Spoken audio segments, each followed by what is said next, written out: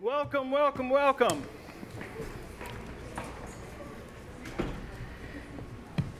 Have you ever noticed the crazy British people and their fascination with the monarchy? Like Diane, Charles, Elizabeth, I don't know what all their names are. I'm sure anybody here a big like monarchy, royalty? Good, because I was going to have to send you out of the room. You were not...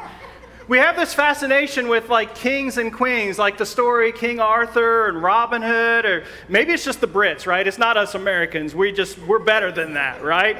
Let me show you our monarchy here. Next slide there, Peyton. I mean, you go to Disney World, it's a friggin' castle when you walk into the place, and Donald Duck's even a king for some reason in that picture. I mean, think about Disney movies, if you will. Give me some kings and queens and princesses in a Disney movie. What? Aurora, she's a princess, and like Prince Eric. Like, I don't know who his dad is. He was a great king or something, though. What else? Cinderella, she goes to the ball, Prince Charming, whatever, meets her. Elsa is Arendelle, the princess of Arendelle. What else? Who, what? Rapunzel, Aladdin, he's like a sultan. That's monarchy, right? I wrote a few more down. Lion King, Scar and Simba, Mulan, there's an emperor, sultan, you got a beast. The beast was a king or a prince of some sort, right? Yeah. And then, if that's not enough, we've made our own American royalty. Here's our American royals right here. Like, we don't have royalty, so these people, well, I mean, at least Kanye was a musician. He had something that made him famous, but Kim Kardashian is famous essentially for being famous, and that's exactly what a monarch is in England, right? They're just essentially famous for being famous. We're looking at Scripture, these monarchy of misfits in 1st and 2nd Samuel. It's Israel's first kings. It's Saul and it's David. We talked about last week, they're not good guys or bad guys per se. They're much more nuanced. They're much more complex than that. Not everything they do is perfectly good, and not everything the bad guys do is perfectly bad. So let me just kind of catch you up to where we are with Israel, these people of God that we're going to be talking about tonight. God rescues them from slavery in Egypt, brings them into eventually the Promised Land. Israel is governed by God. It's a theocracy. You know, we have a democracy. This is a theocracy. God is their king. They are to obey the laws of God.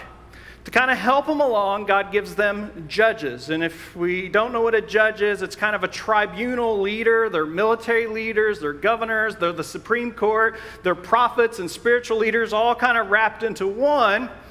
And every tribe does it a little bit differently. And so actually Israel goes through this period of chaos where the judges aren't doing all the same thing. They're all doing different things. And so it's a period of moral chaos. That brings us up to the book of Samuel. So we started last week in chapter 1. We met Hannah.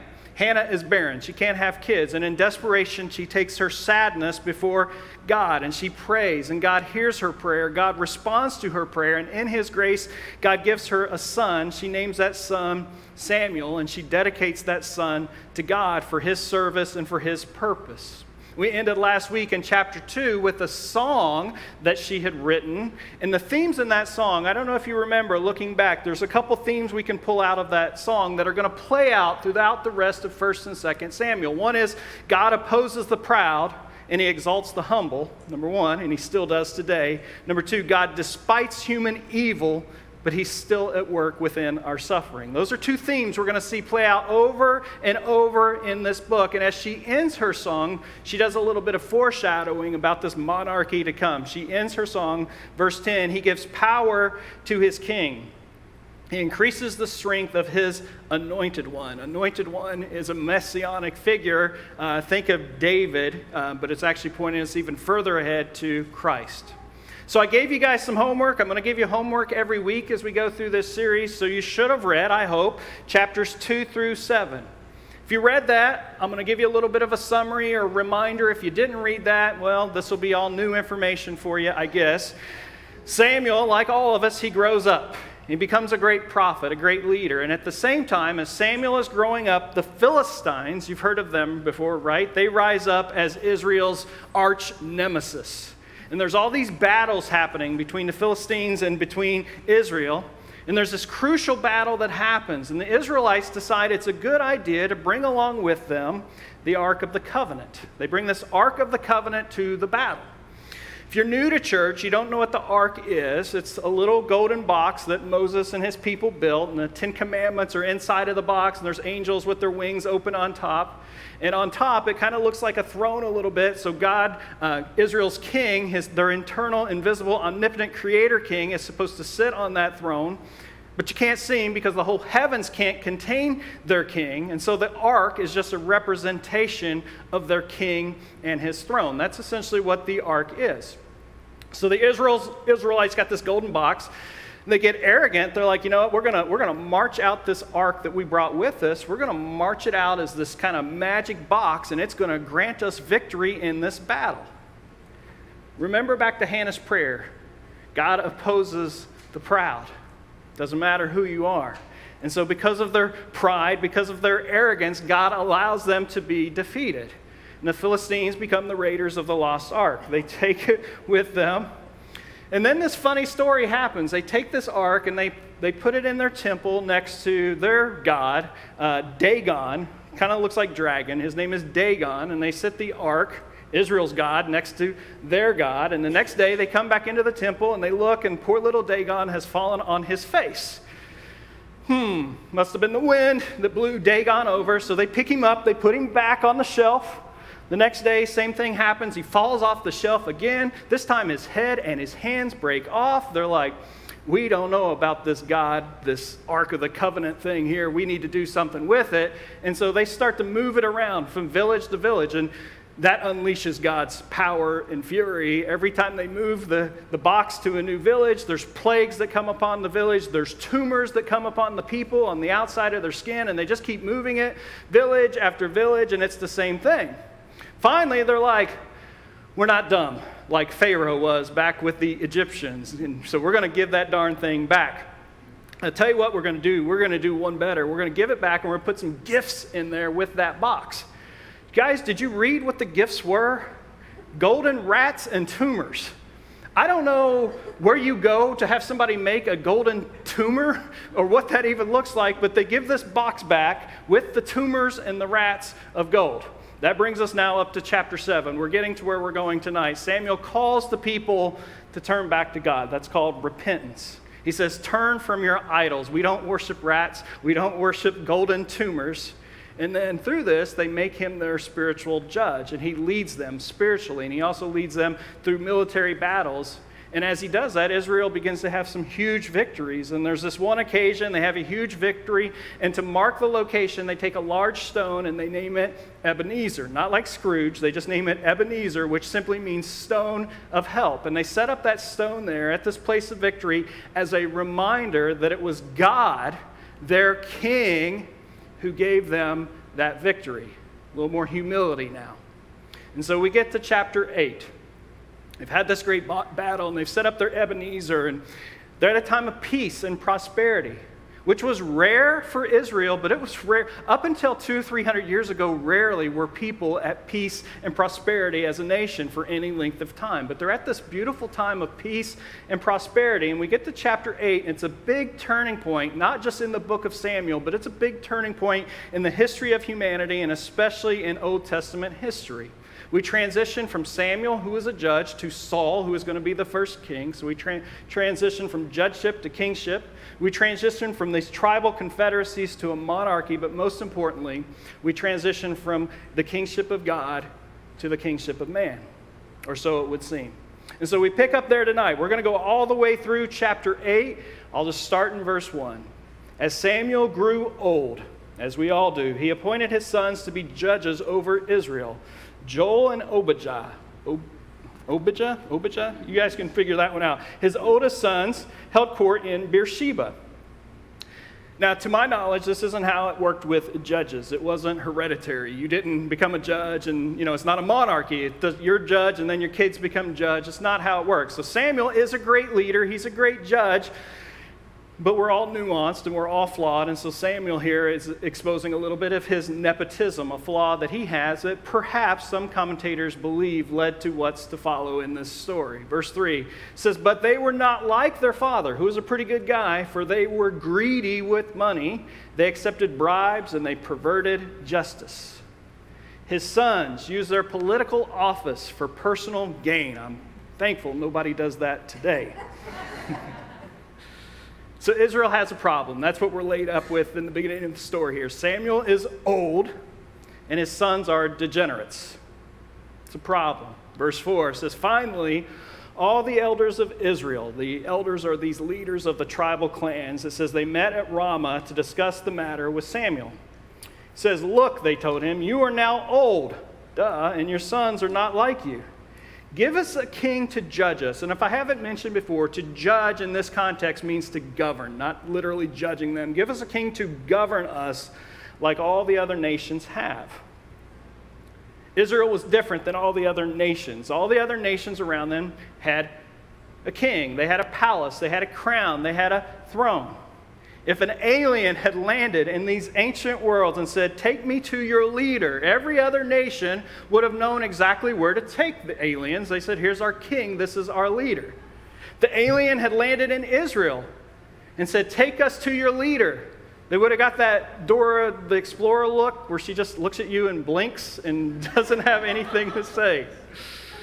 Where do we take it? Because we don't have a leader. We've got tribal leaders. We've got Samuel, but he's constantly on the move. He doesn't have a throne. He doesn't have a crown. He doesn't have a palace. God is supposed to be our king, but geez, we can't see him. How do we take them to our leader? Israel had a king, but they didn't have a king like everyone else. They didn't have one they could see. They didn't have one they could touch. And so there's some irony here in them asking for a king at this moment. Because just one chapter earlier, remember we said the Philistines had attacked, Samuel prayed, God thunders against them, and the Israelites have one of the greatest victories of their history. And so all of a sudden now they want what they've already got, a king. Actually, they want something less than they've already have. How much does that mirror our Christian life? We have a king. His name is Jesus. Nothing gets better than Jesus. He brings us to great victories. He brings us out of moral chaos. He gave us victory over death that we sang about. He gives us the greatest peace in the rest of our lives. And then, in the greatest irony, we start to try to replace Jesus with other kings. Like Israel, we want what everyone else has. We have FOMO. We're afraid we're missing out, that God is holding out on us. We have insecurity, we have impatience. It goes all the way back to Adam and Eve. Remember that God is there. He's walking in their midst. He's talking to them. They have everything. They have God. But wait a minute, what about that tree over there? It has the knowledge of good and evil. What is God withholding from us? Is there something better than God? And they turn from their king, and we've been doing it ever since. Judges chapter 17, verse 6, this is how Israel did things. It says, "In those days, Israel had no king, little k, no earthly king. All the people did whatever seemed right in their own eyes." So as we get to Samuel chapter 8, Israel's like, well, this is kind of a dumb system. People having all this freedom isn't really working out. We need rules. We need a ruler. We need to get the person in office who is going to solve all of our problems, just like we think today. Monarchies were not a new institution at this time. There were plenty of them scattered around the ancient Near East. Israel was unique for not having a monarchy. God doesn't want them to be like other nations. He wanted them to be different. He wanted them to be holy. He wanted them to be set apart. He wanted Israel to be a demonstration for how glorious it can be to live under the authority of God. God doesn't want us to be like everyone else. We're called to be different. We're called to be peacemakers when everyone else is gossiping. We're called to be thankful when everyone else is complaining. We're called to have different priorities, different life purpose, different attitudes on sex and money and family and work. They have a king, but why do they make this request now for an earthly king? Because they've had God as a king for a long time now. Well, I mentioned Samuel appointing his sons. Maybe that has something to do with it. They're like, man, this is not going to go good. These guys are not good people. Maybe it's because they do have peace and prosperity, Like things are going good. We could maybe build us a little mini empire now. Maybe there's some internal turmoil. The tribes are competing with each other. Or maybe these elders, these guys that are presenting this, they're the 1%. And if they're like, if we appoint a king, we could really benefit from this. We'll be at the top of the ladder. We don't know. We're not told exactly why all of a sudden Israel decides they want a human king. The only explanation we're given is they wanted to be like the other nations. They want a king so they can be like the other nations. Verse 6 says, Samuel was displeased with their request. Why was Samuel displeased?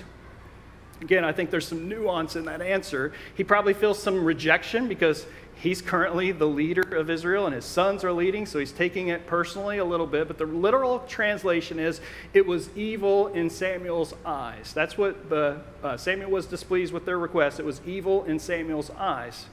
He knew they weren't rejecting him, but they were rejecting God. And so he went to the Lord for guidance, it says, which is a smart move for always to do. Verse 7 says, do everything they say to you. This is the Lord speaking. For they are rejecting me, not you. They don't want me to be their king any longer. And so God says to Samuel, stop catastrophizing. This isn't about you. It's about me. They are rejecting me. Verse 8 says, ever since I brought them from Egypt, they have continually, time after time, abandoned me and followed other gods. And now they are giving you the same treatment. Verse 9 says, do as they ask.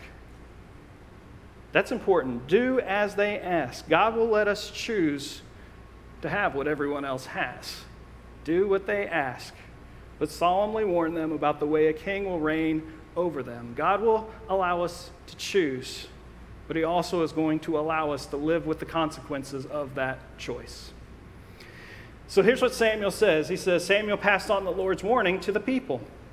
He says, this is how a king will reign over you. Listen to all these ways a king is going to reign over you. The king will draft your sons and assign them to his chariots and charioteers, making them run before his chariots. Some will be generals and captains in his army. Some will be forced to plow in his fields and harvest his crops. And some will make his weapons and chariot equipment. Verse 13, the king will take your daughters and force them to cook and bake and make perfumes for him. He will take away the best of your fields and vineyards and olive groves and give them to his officials. He will take 1/10 of your grain and your harvest and distribute among his officers and attendants. He will demand 1/10 of your flock, and you will be his slaves. So God says, here's what the king's going to do. He'll take, and then he'll take some more. Take your sons, he'll take your daughters, he'll take your servants, he'll take your flocks, and the best part is you get to be a slave once again. Verse 18 says, when that day comes, you will beg for relief from this king you are demanding, but then the Lord will not help you. Verse 19, but the people refused to listen to Samuel's warning. Even so, even though all that's going to happen, even so, we still want a king, little g. We want to be like the nations around us. Our king will judge us and lead us into battle. They're blinded by their desire to want to be like everyone else. They're focused on the short term. They're letting their unsanctified desires be a reliable guide to lead them in life. And Samuel says, guys, this is a bad idea. Here's all the reasons straight from God's mouth.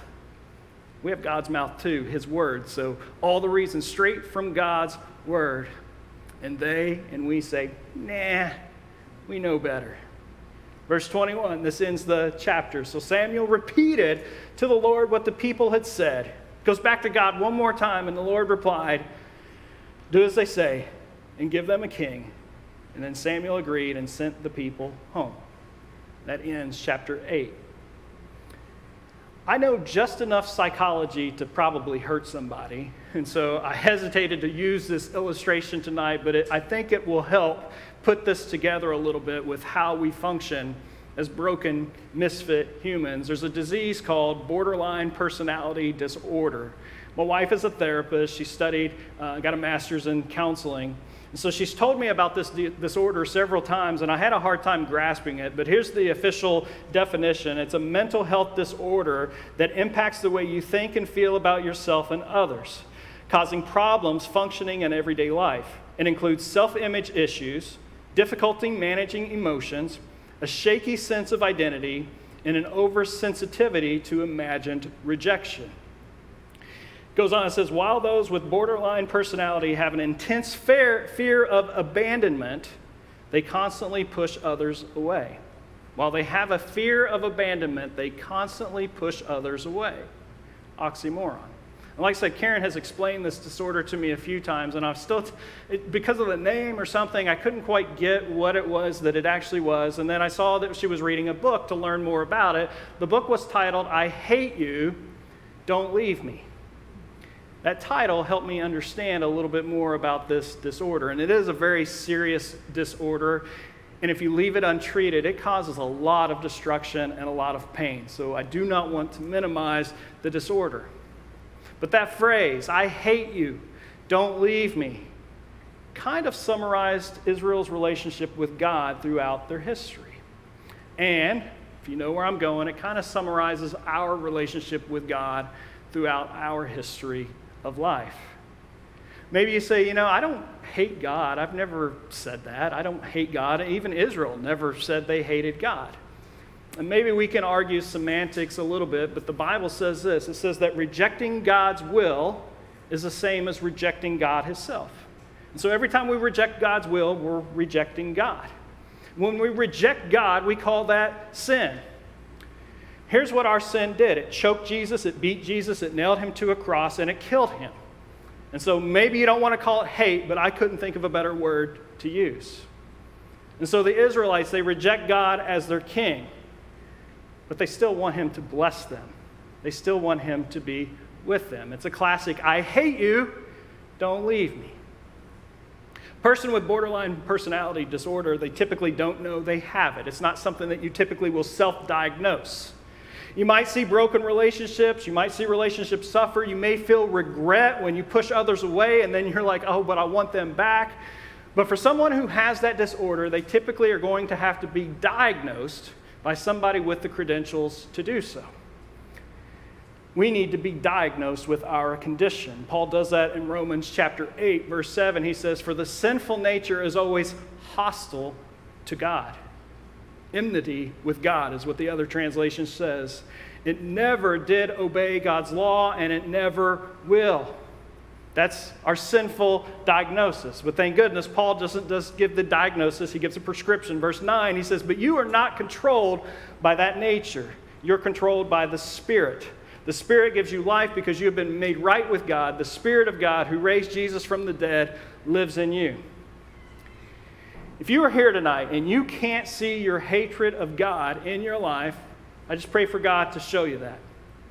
But if you can feel it, as the song that we sing goes, prone to wonder, Lord, I feel it, prone to leave the God I love. If you can feel that, that's how you know you actually have the Spirit of God in you. Because only those who are empowered by the Spirit can admit that they have a king that their flesh continually tries to reject. We hate the king, we want a king. I started with those British royals and the Disney movies because I wanted to illustrate that there's something in us that wants a king. We are hardwired to want a king. We know we are meant to submit to a king. We know we are meant to give ourselves to a king, to adore a king. And if you deny someone's physical nature the food that it needs to survive for long enough, studies have shown that people will eat just about anything, even poison, if you deny them what their physical nature needs. If we humans, if we deny our spiritual nature the king that it wants, we'll eat something, even if it's poison. I'm my own judge. I govern my own life. I want a king like the other nations have. Our king says we need to forgive others always. Do you know what they did to me? I want a new king. I want to rule my life. I want a king called bitterness and resentment like other people have. How stupid does that sound? Our king says sex is for two people in a committed relationship with each other for life. I want a new king to enslave me called lust. I hate the king. Don't leave me. Continue to bless me. Samuel does a good job of warning the people how a king will reign over them. Remember the things that we went through? The king takes and takes. The king will rule every aspect of your life. The king will demand things from you. The king will draft you to be soldiers in his army. The king owns you and will make you his slave. Samuel is not wrong just for a human king, but it's a pretty good description of our king, Jesus, God. What's he say? He says, "Be holy, for I am holy. Have no other gods before me. You can't be my subject unless you hate your father and mother and compare to your love for me. Always forgive. Always tell the truth. Love your enemies. Turn the other cheek. Don't envy. Don't be bitter." Paul, when he writes every epistle, he begins with, this is a letter from Paul, a slave of Jesus. The God of the Bible is a demanding king. He says, "I own you. You belong to me and me alone. I want to be a part of every aspect of your life, from the boardroom to the bedroom." No wonder we run from that king. But let me allow the king to make his case, okay? Matthew 11:28. Jesus, the king, said, "Come to me, all you who are weary and carry heavy burdens, and I will give you rest." We like that. Verse 29 says, "Take my yoke upon you. Let me teach you, because I am humble and gentle at heart, and you will find rest for your souls. For my yoke is easy to bear, and the burden I give you is light." The yoke is easy to bear. The burden is light. In fact, we need the yoke because the yoke is the only way we get to freedom. Here's what a yoke is. It's what a farmer would put around their ox or their horse that he owns to control them, to exert control on their life, to guide them, to keep them on the path. For our purposes, it's the burden of having a king exerting control over our lives. That's our yoke from the king. Jesus says, though his yoke is easy, his burden is light. How? Let me give you an illustration. When I was a kid, my parents saw that I had a passion to play music. I saw that my kids did. They had a passion for music. And so what do we parents typically do if we have a kid who has a passion for music? We sign them up for music lessons. And mine was, my parents said, "You need to learn to play the piano." That was the instrument they decided that I should learn how to play. And so 8 years old, I had to be able to read, they said. At 8 years old, they took me to piano lessons. And I met this teacher. She was like 180 years old. Oldest lady I've ever seen. And I think she lived for 10 more years after that. So she, old lady. She said the only way I would get good at the piano is if she didn't use this word, but I'm going to substitute it here, if I yoked myself to the piano. In other words, if I spent time at the piano, studying, practicing, playing, hours every day. That was the only way I would get good, was to yoke myself to the pianos. And someday I did like it. You know, Twinkle, Twinkle, Little Star. You're like, yo, so happy we learned to play that one. Everybody, the Indian dance song, man, that was classic. I played that for months on end. Some days I liked it. Some days not so much. I had piano lessons after school. I would walk from my elementary school to the teacher's house. And so, man, I had to take my piano books with me to school. I grew up in the country. People drove tractors and stuff to school. Me carrying my pink little step-by-step Edna May Burnham piano book to school was not the cool thing to do. And so there were days I liked it. There were days I didn't. There were days I wanted to have a king like everyone else. You know who everyone else got to go home? They got to go play Atari, Space Invaders. That was their king. I had to go home and be yoked to a piano, yoked to practice. Ding, ding, you know, same notes over and over. But as time went on, the yoke actually became a refuge. Yesterday, I was in a bad headspace. Karen can tell you all about it. And I came home, and I was in a bad mood, and just grumpy with everybody. And Scott, who had to leave, he had a speaking engagement tonight. But Scott, he gave me this app. It's like a mindfulness app. It's supposed to calm you down. And I think I was just too wound up. I just wanted to scream at the app, so it didn't help me a whole lot at all. And so what I did is I closed the door, and I went and sat at the piano for 30 minutes. And there I found my refuge. Because I had yoked myself to the piano for so many years, I now have the ability to express myself in ways I would have never otherwise had. My yoke to the piano is no longer a yoke, it is now a blessing. My yoke is now something that brings peace and comfort and rest. Psalm 2:12, it's a coronation psalm, I believe for David. But verse 12 says, submit to God's royal son, or he will become angry, and you will be destroyed in the midst of all your activities, for his anger flares up in an instant. It's rough language. But what joy for all who take refuge in him. If we don't submit to a king, we follow this verse, it says, essentially, we will perish. There is no refuge from the king, but there is refuge in the king. If we come under his yoke, if we come under the king's burden, if we come under the king's enslavement, that's where we actually discover our potential, our identity. That's where we get rest for our soul. What if I quit lessons? I mean, most kids do. Or what if I just never practiced and said, I'll go and you can spend the money, but I'm not going to practice every week. And then, I grew up, and then I go to my parents, and I'm like, Mom, Dad, it'd be nice if I could play the piano now. Why didn't you make me practice? Why didn't you make me stick with those lessons? And my parents would say, ultimately, the choice was yours. I couldn't make you practice. I couldn't make you go to those lessons. God doesn't force his yoke upon us. We have to willingly receive it. Israel put their hope in having a king like everyone else, a human king, a weak king, a king who would be distant from his subjects. The king is never with the people. He's over here. They wanted a king who would be arrogant and lead them to defeat. They wanted a king who would take and take and take and take. We can choose those kind of kings in this life, or we can choose Jesus. He's an awe-inspiring king. He is a transcendent king. The Bible said he's a roaring lion. That is how big and strong he is, yet he is a humble lamb. That is how meek and mild he is. He's a loving king, a just king, a king of grace and mercy, a king who is near us all the time, in the mundane, in the moments of weakness, in our suffering. And yes, that king takes and takes. He places a yoke upon us. He's going to ask you to be a soldier in his army. He's going to ask you to plow the field so we can reap a harvest. He's going to ask you to give 1/10 of your grain to help build his kingdom. He's going to ask for the best of your time. He's going to ask you to pledge total allegiance to him. But it is that yoke that Jesus connects us to him.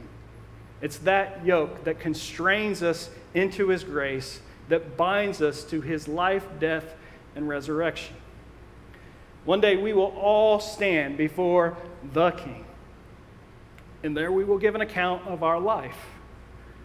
And it will become abundantly clear in that moment all the times and all the ways we hated and rejected that King.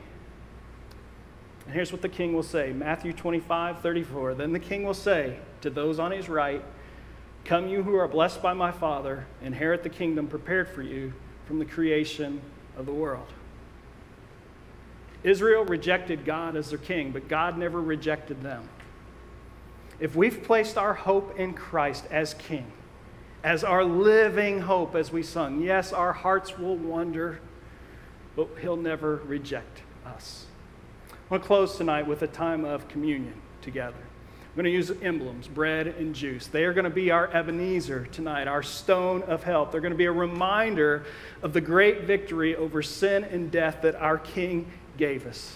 Ask the band to come up. We're going to sing a song called Come Thou Fount that I quoted earlier. I love these lyrics. Oh, to grace, how great a debtor daily I'm constrained to be. I'm yoked to grace.